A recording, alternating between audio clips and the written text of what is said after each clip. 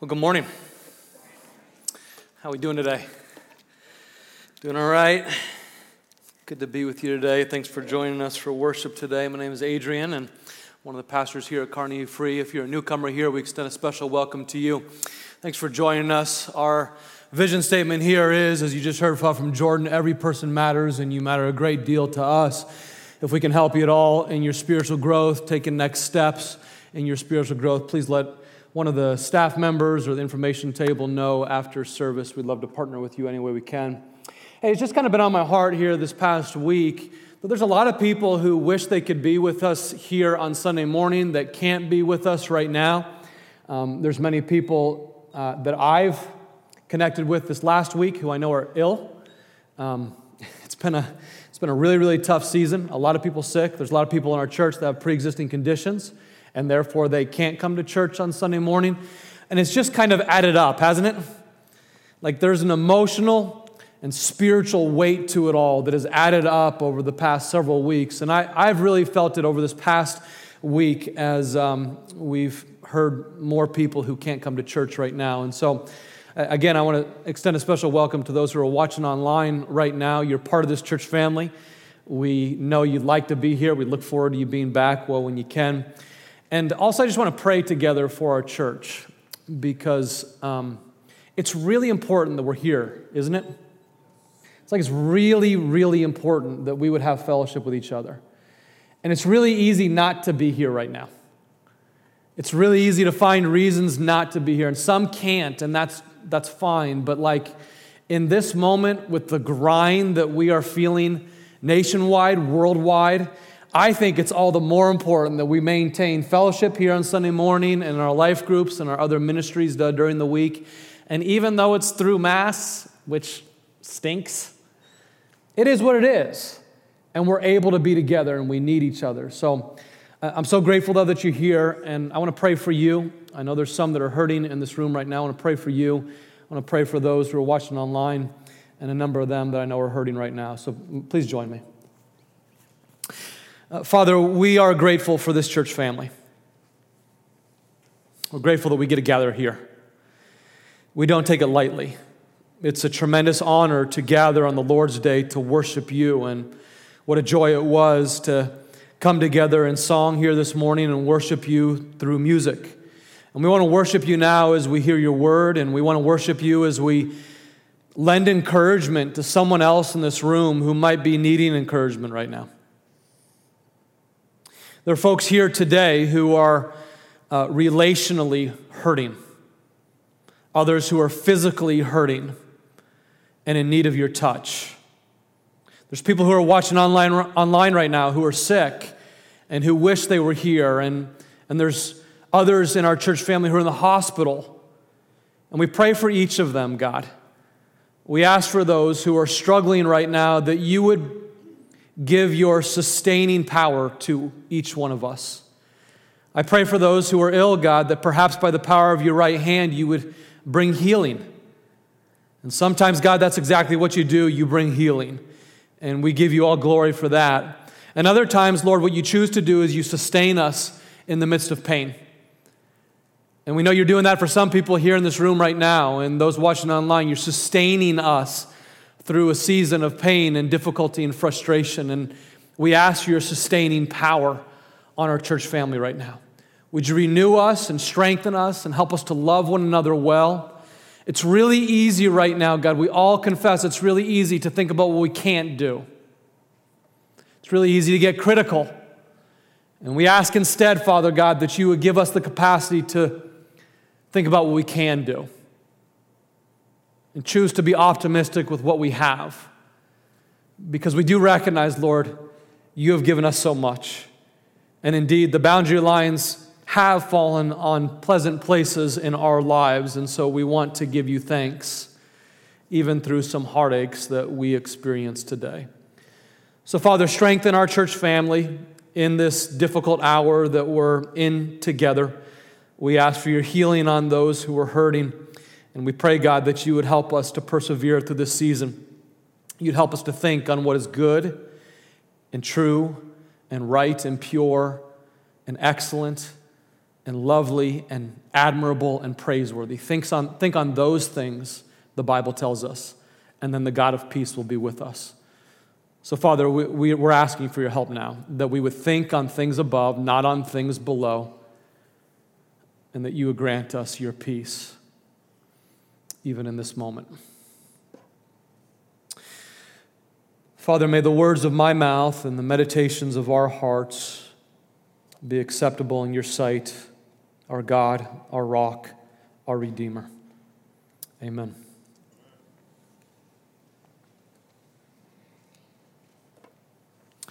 Well, I'd invite you to turn with me in your Bible to John 15 and then Galatians 5 if you brought your Bible with you.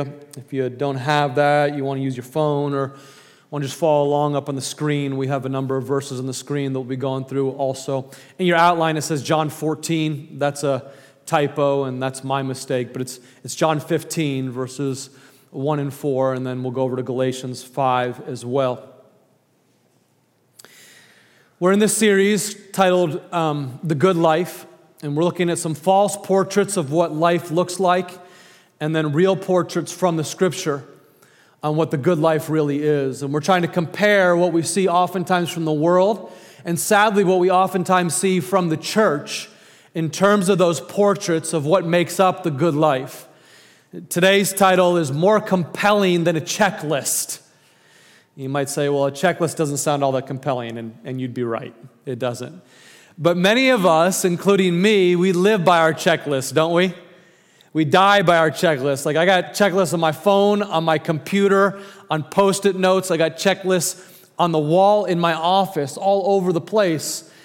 And sometimes in the church, unfortunately, what we can do is give people a bunch of checklists of things to do without actually helping them toward the goal of our faith. And so we'll talk about that a little bit here today. I've shared before that I became a Christian in college. And when I was about 19 years old, Bub became a Christian. Maybe a year or two after that, I developed some really good relationships with a couple other guys that were serious about walking with Christ, and we were part of an on-campus ministry together. And these guys who were further along than me were pouring into my life, and they would regularly come up to me and they'd say, "Hey, Adrian, did you have your QT this morning?" I'm like, well, what's that? Did you have your QT this morning? Like, do you get that at DQ? If so, I'll take one with Reese's. Yes, please. No, it's not that, Adrian. Did you have your quiet time this morning? I said, well, what's that? What's a quiet time? I didn't know. So quiet time is you have your time of reading the Bible, and then you have your time of prayer, and then you get about your day. I said, okay, great, thanks. I started having my QT, and then I continued to act like AB, which wasn't as good.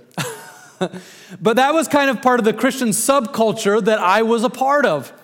And I learned that wasn't unusual. I've talked to many men and women who grew up around the same time as me, and they heard the same language. In fact, I was talking to my friend, Pastor Scott Stober, about this a number of weeks ago, and he shared that when he was an undergraduate at Oklahoma State University, he was a part of a ministry called the Navigators. And the Navigators is a wonderful ministry. He was living with a bunch of other guys in a house together who were also part of the Navigators. And just as an aside, if you young people have an opportunity to be a part of a Christian community when you go to college, give your right arm for that. Like, it's that important. At that time, 18 to 25, give your right arm for that. A few other people that are moving in the same direction as you. But he was in that with these other navigators at Oklahoma State University, and they used the same language. Did you have your quiet time? And they had this running joke that sometimes they would sit down at breakfast and someone would go on and on and on with their prayer before breakfast. You ever been in one of those? Yeah, you've been in one of those. And so, for example, say Scott went on and on and on for his morning prayer with his fellow navigators. Sometimes they would turn to him and say, somebody forgot to have his quiet time this morning. A little bit too much prayer. Long prayer over breakfast, like squeezing it in over the course of their morning prayer, that kind of thing. And the last thing I would ever do is criticize morning quiet time. Please, I'm not doing that. Because indeed, here's a critical truth. You form your habits, and then your habits form you. Right? Isn't that the truth? Let me say it again. You form your habits, and then over time, your habits form you. So a great habit, and one that I'm so grateful for that was formed in me at age 20, 21, was reading the scriptures and praying in the morning. But what I learned was this Christian subculture of doing your QT in the morning was sometimes about getting the checklist done and crossing it out, and then getting about your daily business, which of course is an adventure in missing the point. Friends, if you've been raised in the church, I just got to tell you today, the good life isn't about completing daily checklists. It's about remaining daily with Christ. So if you're raised as part of that Christian subculture that I'm talking about, you might have remembered, it might be in your bones, that there's certain things that I need to cross off each day or each week in my Christian checklist. And each of those are good. But the Christian life is not about those checklists. It's about learning to remain daily in Christ. Listen to Jesus' invitation here from John chapter 15. John 15, 1 and 4 says this, I am the true vine. Jesus says, I am the true vine. Verse 4, remain in me, as I also remain in you. No branch can bear fruit by itself. It must remain in the vine. Neither can you bear fruit unless you, what's the word? Unless you remain in me. So the operative word that Jesus is hitting on again and again is remain in me. Remain, abide, dwell in me. Other translations of the Bible even have this word, abide in the vine. Remain in the vine, dwell, spend time with God is what it's saying. Be with God. Not just for 10 or 15 minutes in the morning, but seek to develop the habit of life that you're dwelling with God throughout the day. Because He is the vine and we are the branches. The image, of course, that's envisioned here, you'll see up on the screen, and you find it throughout John chapter 15. I encourage you to read John 15 later on, is this, that there's this great vine who is Jesus Himself. Jesus is the vine, He is the true vine, and we are the branches. So those who are disciples of Christ, if you've given your life over to Christ, you are a branch that connects to the vine. And then the Holy Spirit is the water that goes from the vine into the branch, which enables us to produce good fruit. The Holy Spirit is a sap that goes from the vine into the branches that nourishes us on a daily basis, an ongoing basis, such that we would produce good fruit. And what a vine dresser would do is they would take a branch from the ground that still had life in it, and they would take a small rope of vine, and they would wrap that new branch around the vine, grafting out a little slice from the branch and a little slice from the vine, and putting them together such that the result would be the vine and the branch are merged together. Do you understand Jesus' imagery here? Yep. The vine and the branch are merged together because the branch is remaining in the vine on an ongoing, continuous basis, gaining its life from the vine and therefore producing the most beautiful fruit of love, joy, peace, patience, kindness, and all the rest. Jesus in this picture is the vine. The Holy Spirit is the sap flowing through us, and we are the branches. We remain in Him, and He remains in us. Now, each of these verbs that are written, remain, are all written in the present tense, active voice, which means you can't just hang back and grow close to Christ. It means that spiritual apathy is perilous to our souls. It means there's an activity, a moving near to God that happens, that we must do, that we must actively choose to engage the vine for our spiritual nourishment on an ongoing, regular basis. And then, over time, that nourishes us and renews us, sustains us, and overflows to others. Another word picture that's given from Jesus along these same lines comes from John chapter 7, which says, "Let anyone who is thirsty come to me and drink." You thirsty this morning? Man, you thirsty this morning.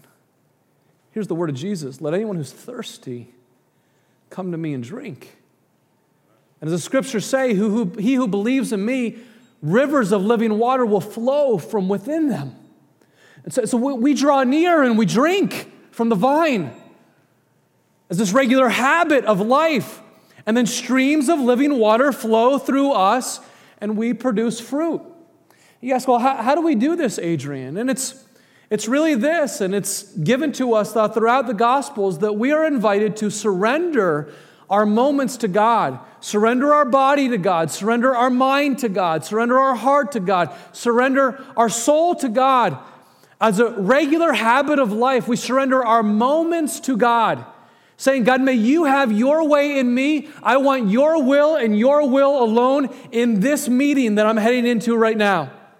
Here as I go to church, I want your will and yours alone. As I interact with people at church, I want your will. I want to be a representative of you. I surrender to you. One of my breath prayers is, I surrender to you this moment. Your will, not mine. Your will, not mine, God. And the result of that is we're closer to God. So surrendering to God regularly throughout the day, and then seeking to dwell with God more frequently throughout the day. We talked about this last week with those breath prayers, really, really simple tool that you can kind of do in the recesses of your subconscious while you're doing other things. And so we talked about washing our hands, and while we're washing our hands, we were repeating and praying Ezekiel 36, 25 to 27, those beautiful verses. And then over time, doing these kinds of habits, we abide more and more. Think about this foundational verse. Matthew 6:33 says, seek the kingdom of God right now. Seek the kingdom of God above all else and live righteously right now. And then he'll give you everything you need. That sounds pretty good. I seek your kingdom right now, God. I seek to live righteously right now. I seek to go after your goodness right now. And you'll take care of what I need. You won't take care of all my wants. Lord knows he won't do that. But you'll take care of what I need in this moment. This isn't something that we can do for a few moments in the morning and then be done for the rest of the day. It's not something that we can do yesterday, while today we're running after the Benjamins. It's something that we do throughout each day. And really the goal of the Christian life is this: we are surrendering each and every moment to God. We will have many other goals for each and every day, but those are sub-goals underneath this main goal, which is seeking first the kingdom of God and living righteously before Him, staying connected to the vine, abiding in Christ, and as a result of that, luscious, beautiful fruit flows from these branches. The goal, my friends, is not the checklist. The goal is the relationship, right? The goal is the relationship. If you're taking notes here, the goal is relationship. The checklist is merely training wheels for the relationship. The checklist is just training wheels for relationship. So you see on your outline here, we have a few different checklist boxes on the left of the point. You can go ahead and cross off each of these points as you go. Okay, we're making progress as we go. You cross those off. We have this checklist that we're going through, but the checklist is not the goal. The goal is relationship as we go. Deeper relationship with God. The checklist helps us to get things done. Again, they're great. I have lots of them, but they're just a tool, and so we do not want to mistake them for the goal, which is connection with God. Let me just meddle for a moment. Do you know, have you known anyone who kind of just has as an annual habit, I'm going to read through the Bible each and every year and going through my daily checklist of reading through 4 or 5 chapters every day so I get through the Bible every year? Have you met someone like that? You don't have to raise your hand. Maybe you are that person, which would be great. You know someone like that? It's a wonderful, wonderful discipline to do. But I've been surprised over the year how many people that I've met who do that on an annual basis, but they seem unchanged. There's a lot of people that I've known who do that as a checklist in the morning, and they check off their box for their annual Bible reading plan. And at the end of the year, they feel like, okay, I did it. But oftentimes, as I think back over my history in Christ, sometimes those people were the very ones who were most proud of their checklists. Have you noticed that? Okay, that's an example of mistaking the tool for the goal. The goal is drawing near to Christ. The Bible reading plan is simply a tool. Or I went to parochial school as a kid. We lived in a really tough neighborhood, and so my parents scrimped and scrapped, and they sent me to parochial school as a little kid in urban Denver. And it was a wonderful school, but sometimes I got into trouble like other elementary school kids. And when I got into trouble for talking about some other kid behind their back, or taking a pencil that was not mine, or talking back to a teacher, I went to a confessional booth. And in that confessional booth, I talked to a priest who would regularly tell me, go say 10 Hail Marys and 15 Our Fathers and you're good, which worked really well for my checklist personality. I did those. I checked them off the list. But was I changed? I wasn't changed. They were just tools that became a rule, and I missed the point of them. They didn't do much of anything. Remember, quiet time is a good tool for you to do in the morning or midday or whenever. It's not a rule. The beautiful thing about this is you now have freedom, if you believe this, to kind of vary up the different ways that you would remain in Christ. For some of us, the best time for that is going to be in the morning. For others, it's going to be midday or in the evening time. For some people, the best way they meet with God is in the quiet of a prayer closet. For others, the best way they meet with God is in a noisy cafe. And all of that is totally fine. It's dependent on your personality and your personal rhythms. You figure that out. But the checklist is simply training wheels for dwelling more with God. The key is not to be legalistic about it. Here's the deal. If you have a checklist mentality, the danger is you can check things off and then say, I'm done with God. The danger is it becomes really easy to compartmentalize your life. That I spend some time with God for these 10 minutes in the morning, and then I do my thing. That I spend some time with God for 90 minutes on Sunday morning, and then I do my thing. The danger is we can check things off rather than abiding in the vine who actually gives us life, who changes us, who helps us to grow the kind of fruit that we want. This is truth. And it's something that we all can fall into. Think about it this way. Relationships just can't be bound by checklists. Have you ever had the experience of going over to someone's house and they saw you, but they really didn't see you? They heard you, but they really didn't hear you. They were there with you, but never while you were there with them were they actually present with you.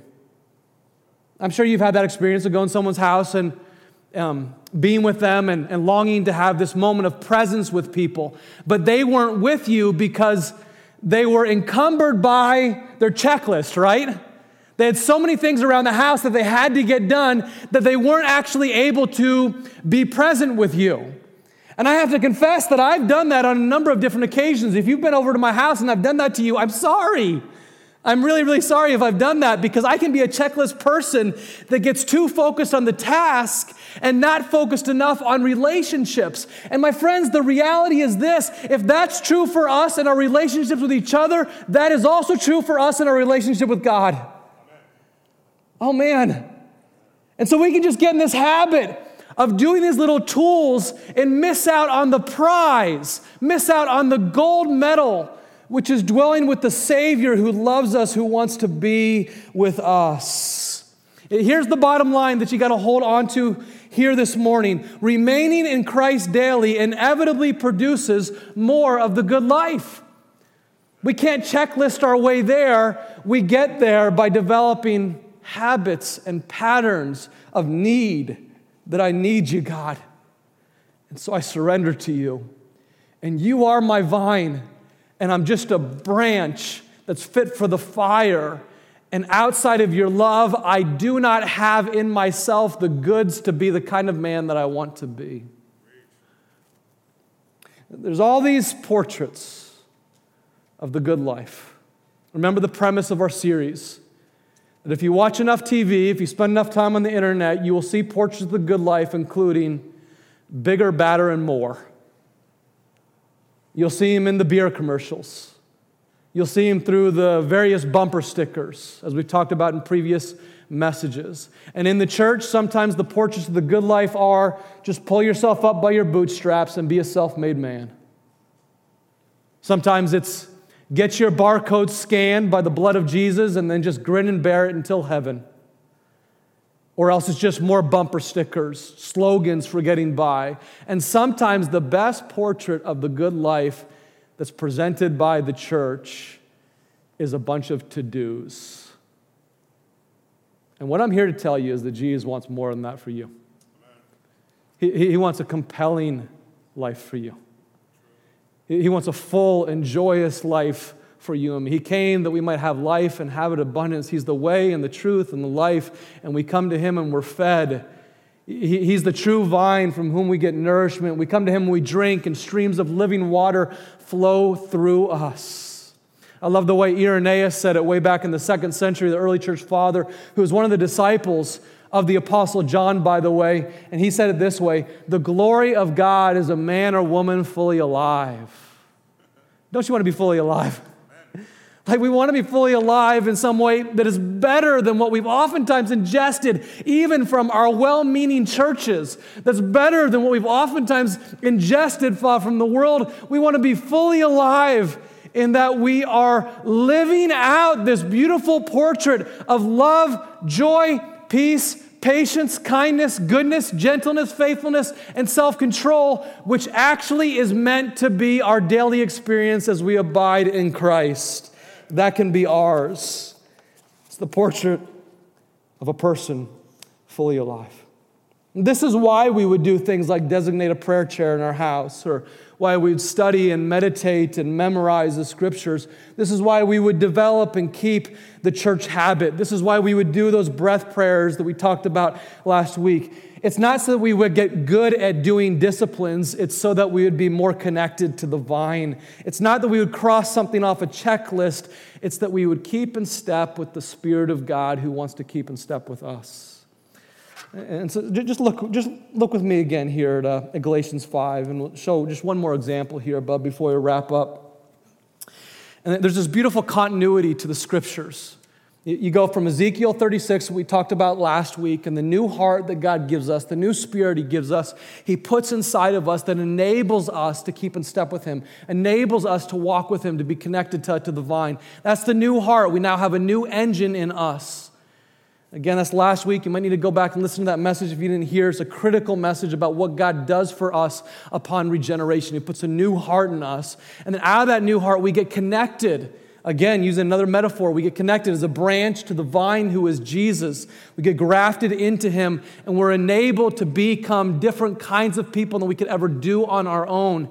And then out of that, we're able to keep in step with the Spirit and then demonstrate the fruit of the Spirit. And what Paul's doing here is just showing these two different ways: the old man with the old engine and the new man with the new engine. Here's the old man with the old engine, which we can all fall into from time to time.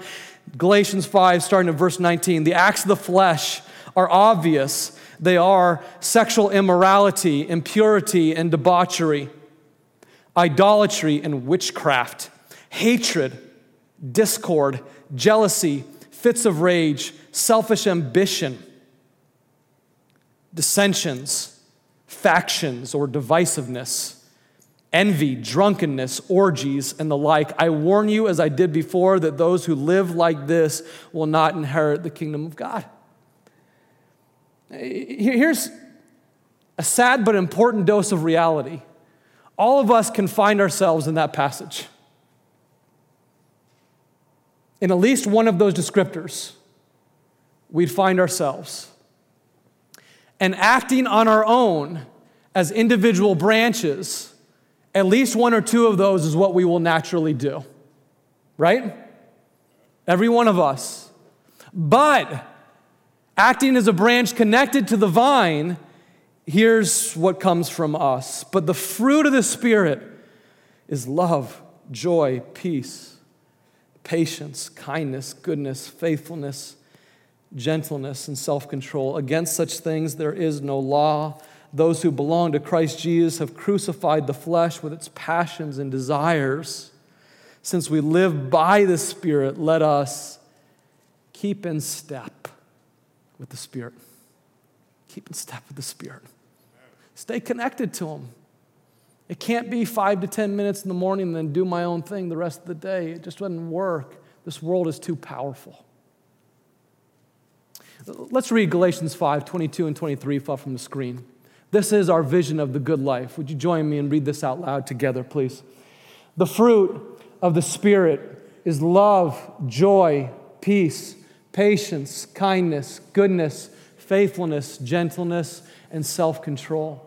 And how do we get there? Verse 25. Verse 25, look up the screen.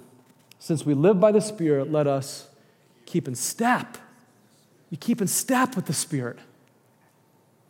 It's like that video game, Dance Dance Revolution. You ever played that? Anyone? Okay, me neither. Me neither. I don't do Dance Dance. Okay. Super Mario Kart, Asphalt 9, what others, boys? Okay, all those good games. I don't do Dance Dance Revolution, but I'm told this is what you do in Dance Dance Revolution. They give you these steps that you're supposed to do, and they teach you how to tango. They teach you how to do whatever it might be that you're supposed to be doing in this dance, and there are 2 or 3 steps, maybe just one step ahead of you, and you follow the dots on this board as you're learning how to do this dance. And you keep in step with the direction, and then all of a sudden you win the game. You gain more points and you win the game. And so also, Paul is telling us here, keep in step with the dance of the Spirit. Like follow Him, dwell with Him, enjoy Him, spend time with Him during the day as you worship Him, as you take 5 minutes at noontime to play a worship song, as you take a few minutes at many different times during the day just to pause and to give thanks. Friends, one of the most powerful things that we can do right now to overcome the negativity all around us is to pause and to give thanks 3 or 4 times a day. Just to say, I'm going to take 2 or 3 minutes in this moment to thank God for what I have as opposed to dwelling on what I don't have. There's an expulsive power to thanksgiving. You say, Holy Spirit, draw me near. Draw me near to you in this moment. And then the influence of the world becomes less and less and less as we are keeping in step with the Spirit, and then we demonstrate those beautiful fruit that make up the good life. So here's the practice for this week. Again, each and every week in this series, I hope I'm not overwhelming you, but each and every week in this series, we're doing a different practice. And again, you don't have to do all of these. Some are going to work for you, others are not going to work for you. And that's the nature of the various spiritual disciplines that you might do. They're simply tools that you put in your tool belt, and some work and some don't. But if you don't have any tools for the spiritual life, you won't be successful in the spiritual life. You develop tools that enable you to abide more in Christ. And so the tool here for this weekend is this, and for this week is this. Practice this. Create and place a strategic reminder of some kind of the Holy Spirit's presence. Maybe as a family, you would do a craft this week that serves as a strategic reminder of the Holy Spirit's presence to your family. Maybe individually, you would write out a verse and put it on your windshield. That's a reminder. Maybe it's Galatians 5:25. This week I'm going to keep in step with the Spirit. Or it's something out of John 15, that I abide in Christ, I remain in Christ. Maybe as a family you draw out John 15. You frame it somewhere. And it serves as a reminder to you of the Holy Spirit's presence. I do this at different times because I need to vary it up. I just get a little bored. I have to vary things up. And so on my key ring is a little copper link. And probably 10 years ago at a men's retreat, we took out these copper links and all the guys cut off a little piece. And we put it on our key ring. And whenever I reach down in my pocket and I touch this copper link, it's a reminder to me that I'm not supposed to be a stopper. I'm supposed to be a conduit of the Holy Spirit. And in order to do that, I need to rely on the Holy Spirit. And so I touch this link, and it's a reminder that as water goes through a copper link, so the Holy Spirit is supposed to come into me and flow through me to others. As I rest in Him, I would grow that beautiful, luscious fruit of the Spirit from my arms. So this is a reminder for me. I keep a ring on my finger that has a verse from the Song of Songs, I am my beloved's and He is mine. And I look down and I touch it and I just remind myself to center my identity in that, not in the things of this world. I am my beloved's and He is mine, and I can abide in Christ in this moment. What would it be for you? What strategic reminder might you create for you or your family to enjoy over these next weeks, even as we anticipate Christmas? That would remind you again that Christ came in humility, and still He dwells with us. Still He is here through the Holy Spirit. And one day He'll return bodily to judge the living and the dead. He'll return gloriously. What's it going to be for you that you would remind yourself of the presence of God this week? The simple truth is, our world is organized to help us forget about God. Right? Our world is organized to help us forget about God throughout each day. And oftentimes, the church is organized to help us remember God for very limited, short periods of time. And so it's a formidable but critical task for us to think about, how will I remember God more today? How will I surrender to God more frequently today? How will I dwell with my God more frequently today? Father, we ask for your help in this. As with every spiritual discipline that we keep, we ask for your help in this. We want to remain in the vine. And we simply admit to you that this world is not organized for us to remember Christ often. The things in our world are organized to help us forget about God. And so we really need your help on this one. Lord, would you help us to think about how we could creatively remember you this week, such that we would dwell with you more. We would abide in the vine, and we would become these really strong, healthy branches that produce wonderful spiritual fruit for others to enjoy, and for us to enjoy as well. Father, I thank you that your word tells us that even when we are faithless, you are faithful. And this word tells us from John 15 that you choose to remain in us. And so we confess that oftentimes we've not chosen to remain in you. Oftentimes we've been faithless. But we thank you, God, for your goodness to remain in us. Thank you, Jesus, for your goodness through your Spirit to remain in us. We want to know more of your resurrecting power, God.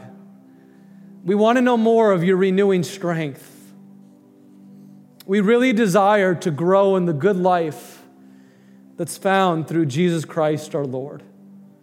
And so, Father, would you help us to remember you often throughout our days this week? We will be careful to give you all credit as you continue to build our lives into the beautiful, redemptive portrait of Christ that you want to present to the world around us. Thank you, Jesus, that you'll do this even in us. We give you all glory in Christ's name. Amen.